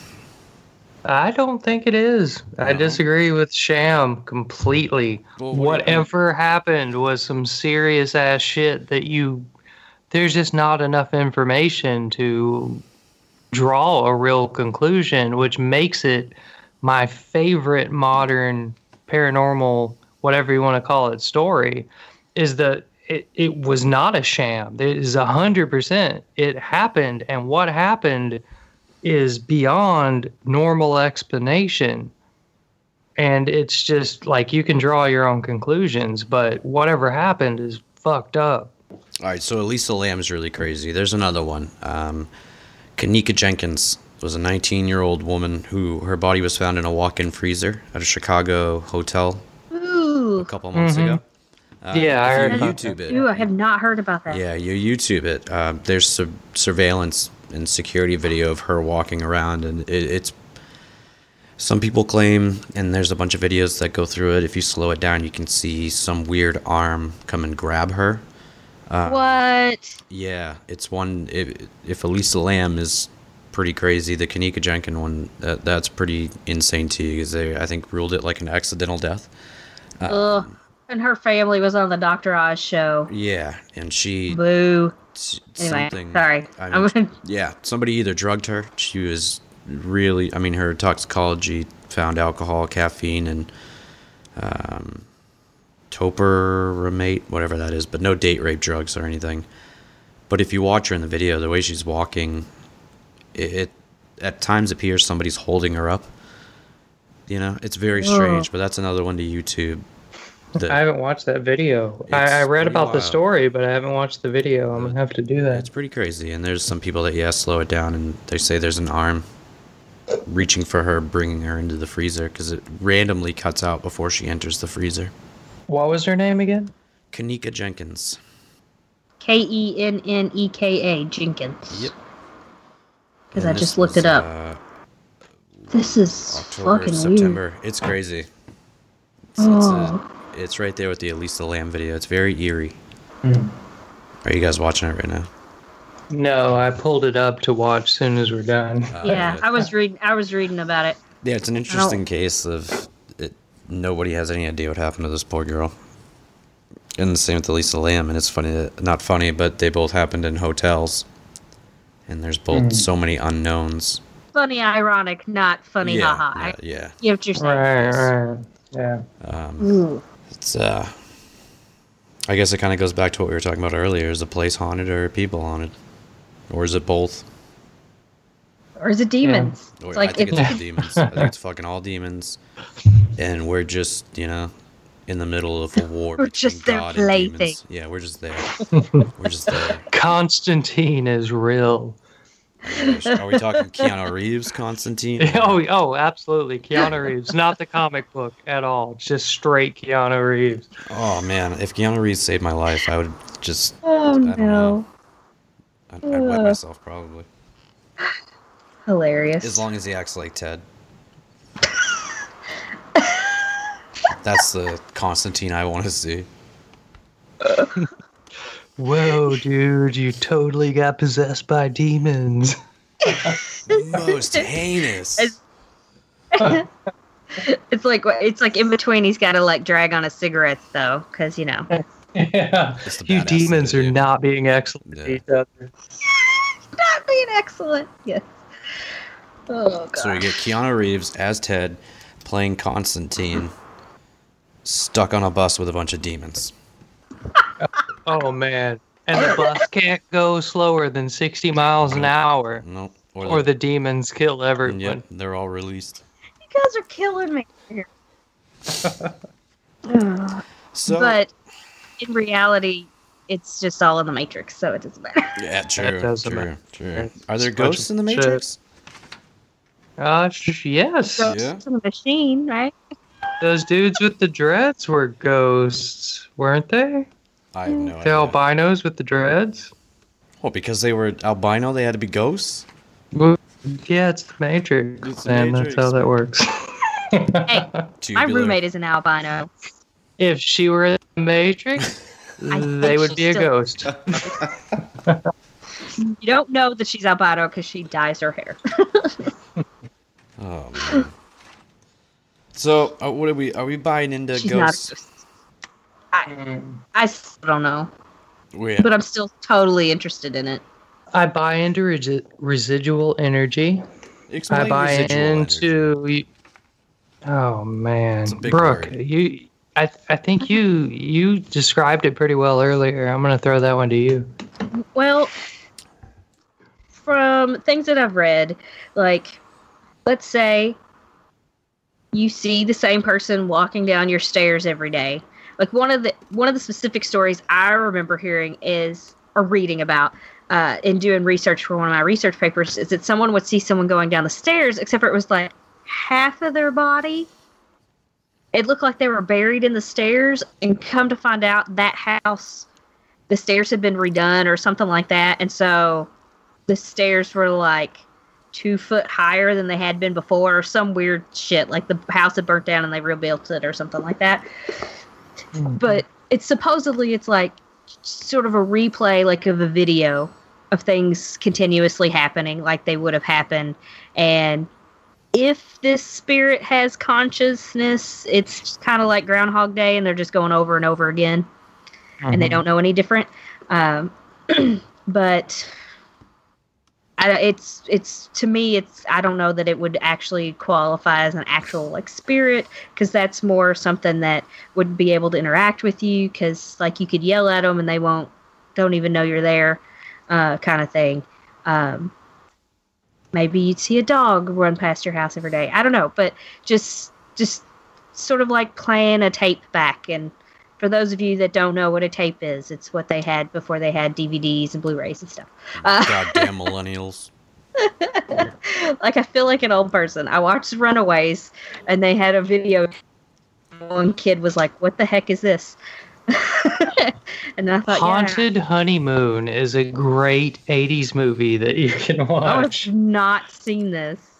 Where Sounds it is a residual energy ghost, and they interact with it to mess up its residual energy. Every day it just repeats the same thing. Oh my God, I love it. I haven't seen this movie since the 80s, right? But it's exactly this. And then they're like, wait, just don't kill him. And like, you know, from that point, the ghost becomes real again and not just residual energy. Like it unfreezes from its pattern or something? Right. It unfreezes from its pattern. So the scientific, which I am not a scientist. Yeah. I am not qualified to speak on this whatsoever. So the scientific kind of thing about it is that wood and just materials that a house can be made out of, if energy can neither be created nor destroyed. So if a traumatic event happens, the environment can absorb the energy of what was the traumatic event and just continue to release it in the exact same way. So the first time it happened, it really happened, and every time afterwards, it's a apparition, a see-through, just the environment replaying the traumatic experience that had happened beforehand. It sounds really fucking depressing to be a ghost, or to be a residual. I don't think that's a ghost. That's just it's just stored energy. It's just I mean, like, you know, take this with a grain of salt or whatever. Let's say I drive to your house and shoot you in the head right now. Probably not the best example to throw out there. No. Horrible example, but it goes with what I'm saying. So luckily it's a long drive. Yeah. No, just that exact moment. That exact moment is so much energy coming from my brain and your brain and the gunshot and the things that are happening at that moment, that the environment just absorbs that energy, and that energy can't go anywhere. So the only thing that energy can do is continue to replay itself just forever. So, I continually get shot in the head. I continually get shot. 50 years from now, somebody comes into the house and they're like, every time I go into that room, I get this weird feeling that someone's been shot in the head there. But it could be that they see you walking to the front door to answer the door constantly. It may not even be because, like I said, ones that I've read about, they just see people doing sort of normal things. So it could be the last thing they did before the traumatic thing happened to them. So whatever released the most psychic energy at the time, that the wood and the air and the ground just absorbed. So what is it like? Instead of letting it end, it just continues to replay it forever. What is it like? The kind of like stone that takes stuff in. Like I think the Stanley Hotel is built on it. What is it? Do you know what I'm talking about? It's kind of porous. Granite, right? No, I was thinking it was something more porous, like sandstone or something. I know what you're talking about. Yeah. But yeah, that supposedly is supposed to take on that kind of thing. And then like water, you know, water sort of aggravates it, you know, like if there's underground water, that kind of stuff. Yeah. Stanley Hotel is somewhere I'd like to go to sometime. Oh yeah, me too. That'd be awesome. I've never been to Colorado anyway, so it'd be a good reason to go. Mm-hmm. So what are some either good authors or books to look into if you're more interested in paranormal or horror or supernatural type stuff? Fiction or nonfiction? Oh, well, I already mentioned that I read Ring by Koji Suzuki. Like, I like his stuff because it's like paranormal horror stuff. And, you know, the Japanese are pretty good at that kind of thing anyway. I think. Nice. Like if you read The Ring, Samara's like, I can't remember what her name was in the book, but she's actually like 18 instead of like 12 or whatever. So even though the child is creepy, she's still pretty creepy as like a teenager or whatever in the book too. But and side note, I was reading that on a school trip, and I was alone in my hotel room, and I'm sitting there and I'm reading it. There's a thunderstorm outside. I'm cool, whatever. And then all of a sudden the phone rings, and I throw the book in the air because it freaked me out because I was not expecting the phone to ring, and it was like, one of our advisors for our trip or whatever calling me about something. So I thought that was humorous that it scared me that much that I just like threw it across the room. I think the most I've ever been scared in my life from a movie ever, and it was environment and timing and stuff. And I watched The Ring like soon as it came out on home video. I don't even remember if that was VHS or DVD. I think it was DVD. Yeah, it was DVD. And like I had just moved into this apartment. We had no furniture. The light bulbs were all blown out. We had like a box TV and a DVD player, and we rented The Ring and watched it. And I honestly think that was the most scared I've ever been in my entire life for like the next 2 days. Me too. In that pitch black apartment. Yeah, that movie terrified me. It was on DVD because my friend in high school's dad bought it. I may have been out of high school by then, but we were still friends, so I might have been like a first or second year in college. She lets me borrow it because her dad bought it. And I go home and I'm looking at like the extra features and I'm like, what is this video? So I watched the fucking video before I watched the movie. And so I started to watch the movie and I had the lights out and I'm sitting in my room and I'm like, I cannot do this. And I had to turn the lights on and I had to sleep with my lights on. I was so fucking scared. And every time the phone rang scared. for like 2 days, I was like, oh God, no. Yeah, I'd never. And like the next time I watched it, I fell asleep. And I watched it. I was on a work trip a couple months ago and it was on TV and I'm like, I'm going to watch this movie. I haven't watched it in a long time. And I'm like, it's not too bad. It still holds up. But I was not quite as scared. Like I was a little freaked out because I was in the hotel room by myself, but it was certainly not like the first time I watched it. It's a creepy I've ass never movie. watched it again. It's creepy. Yeah. I mean, I love it. I felt like the Americanization of it, it lost a lot. Have you seen Ringu? I have Yes. The actual Japanese version? I feel like it was better. A lot of it relies on Japanese culture and Japanese folklore. And I feel like they brought a little too much Japanese culture and folklore that just your normal American, there's no way they know about. Like the whole horses, and there was just a lot of stuff in that movie that your average American, it's just not possible for them to understand the Japanese relationship with those things. I think that was a good thing about The Grudge that they did because it actually took place in Japan. Right. That was along the same lines. But it wasn't as good. No, right, it wasn't as good.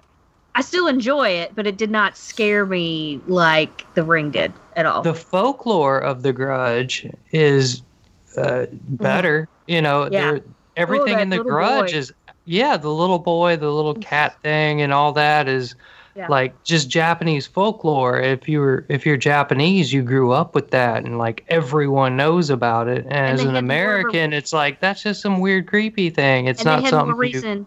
More reason to explain it because what's her face was American, and then they'd have to explain it to her or whatever. So right. Like whatever her name is, Daphne from the Scooby Doo. I can't think of her name. Sarah Michelle Gellar. Yeah. So what did you guys think of the Paranormal Activity movies? I really enjoyed the first one. I think since Blair Witch Project, they kind of did the best at the found footage type of deal. The first one was really good. I haven't seen those at all. Oh. Yeah. Like those, don't they go backwards in chronological order? Oh, I don't know. Or something? They just pull off some pretty good practical effects if you're looking for a little a little I've seen scary. videos. Yeah, no, I've definitely seen videos. It looks like there's some creepy stuff. Like I remember. thought you said The Conjuring. No. Oh, we'll get into The Conjuring. Yeah. Because I got it on right now in the Paranormal background. Activity is fucking horrible, and I've watched every single solitary one of them in the theater. And That's every sad. time I'm like, I kind of like that. I didn't hate it. I don't But think it I was could shit. do that because they're set up like found footage and stuff. Like that would make me think more that it's really going to happen. Yeah, they do a good Then- job of making it realistic. Yeah, no. I don't want to be up all night afraid that I'm going to get yanked out of my bed or something. Yeah, that's how my wife is. She doesn't want to deal with the anxiety of what's going to happen.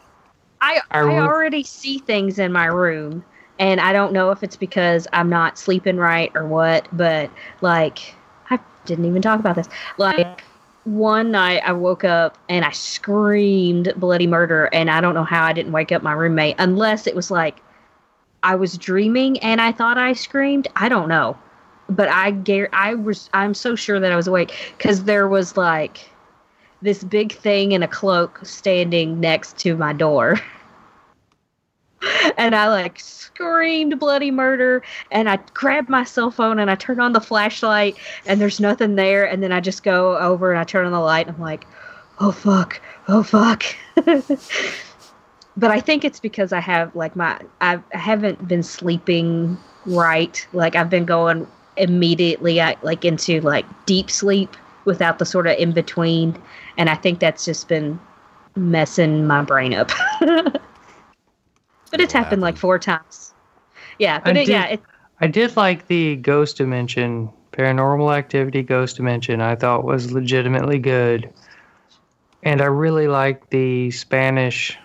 I think it was released in Mexico and then ported to America. I can't even remember what the name of it was right now, but I like that one too. But generally, I'm just like, they're shitty, but they're worth watching.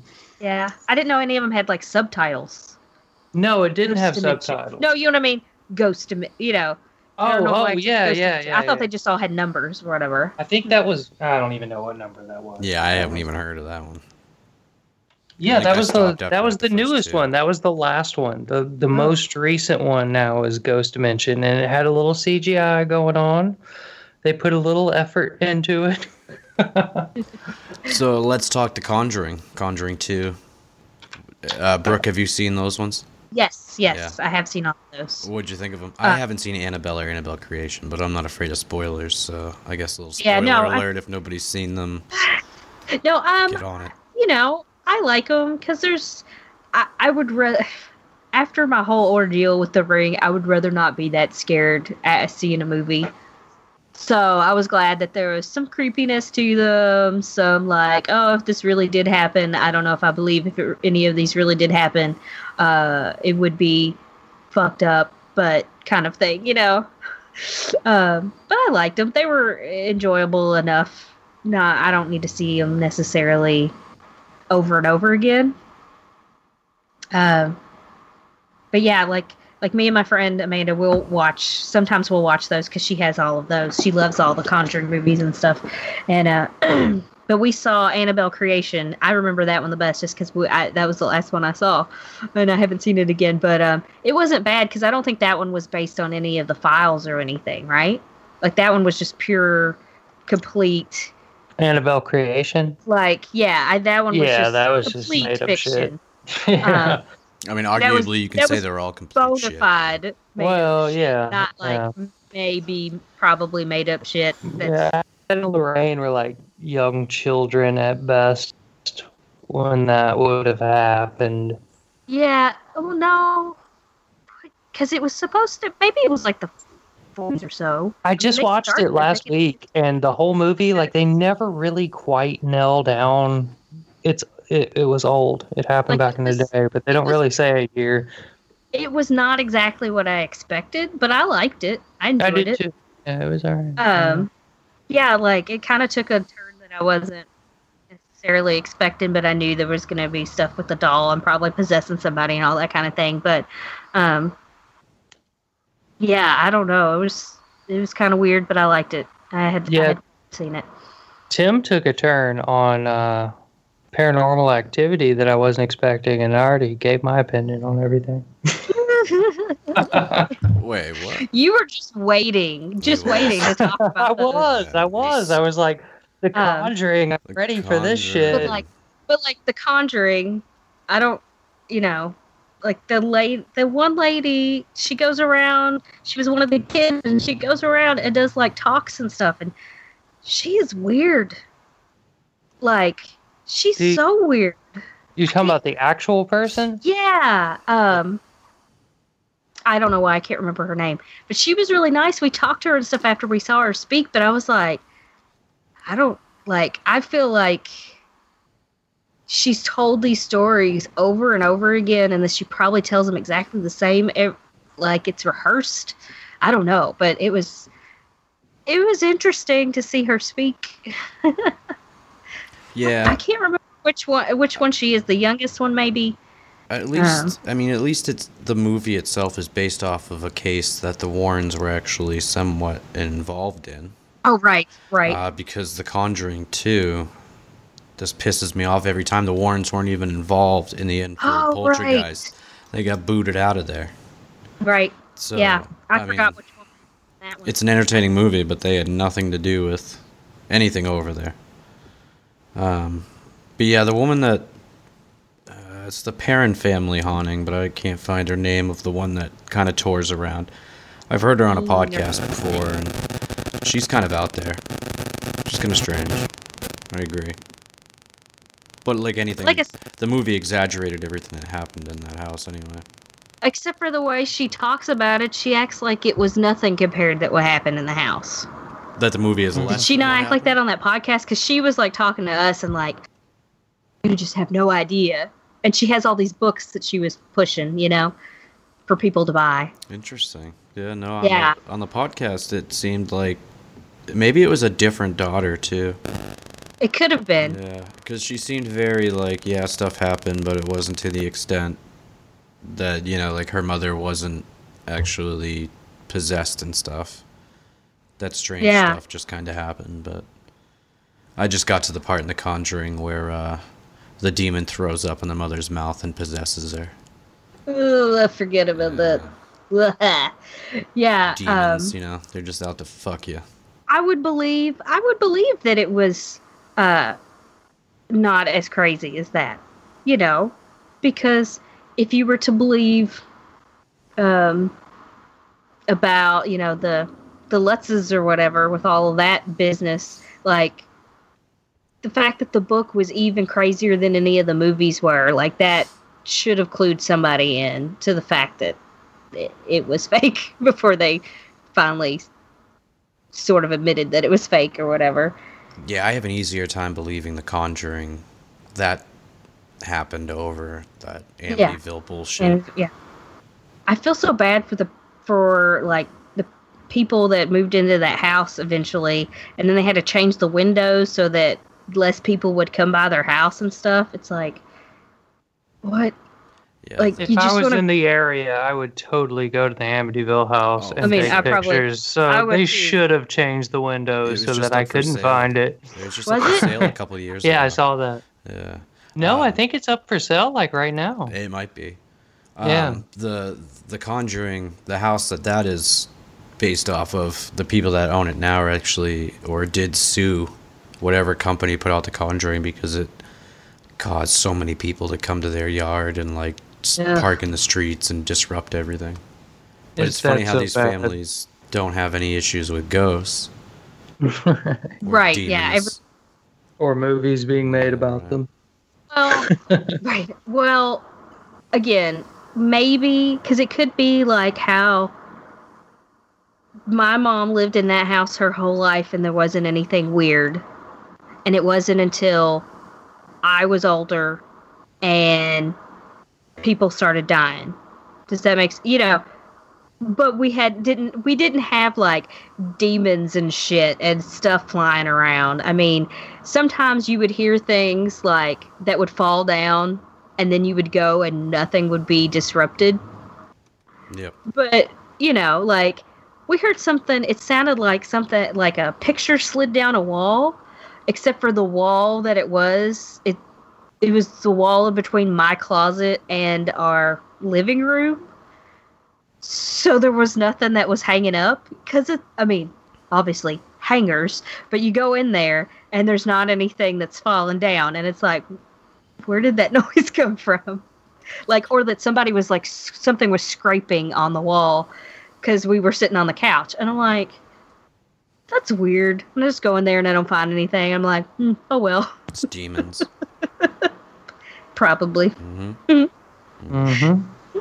All right, so If you live closer to Edge, you wouldn't have had to worried about that. What? Well, that wraps up our conversation with Brooke Doherty. That was a good time. Yeah, it was a great time. Yeah, Good, some good stuff. Yeah, some good insight. But it's kind of pales into comparison to what we got coming up on the next episode, which is, what is it, man? JFK.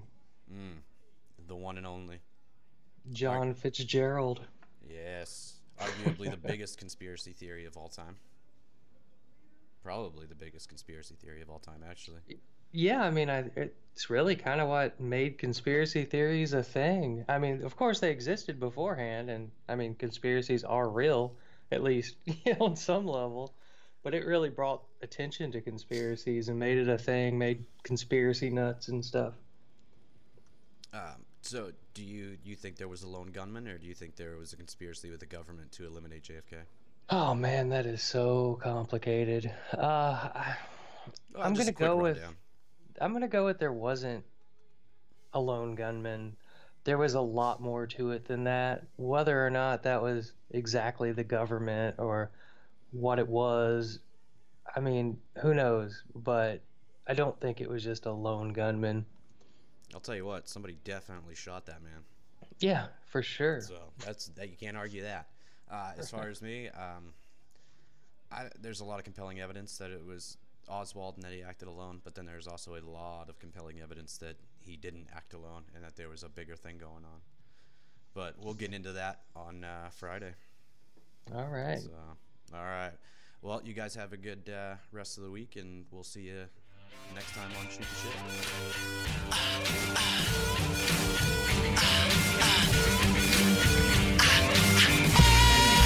Pick up stakes and move to the sticks. Sell the El Camino for an old broomstick. There's no more smokes. One last match. A big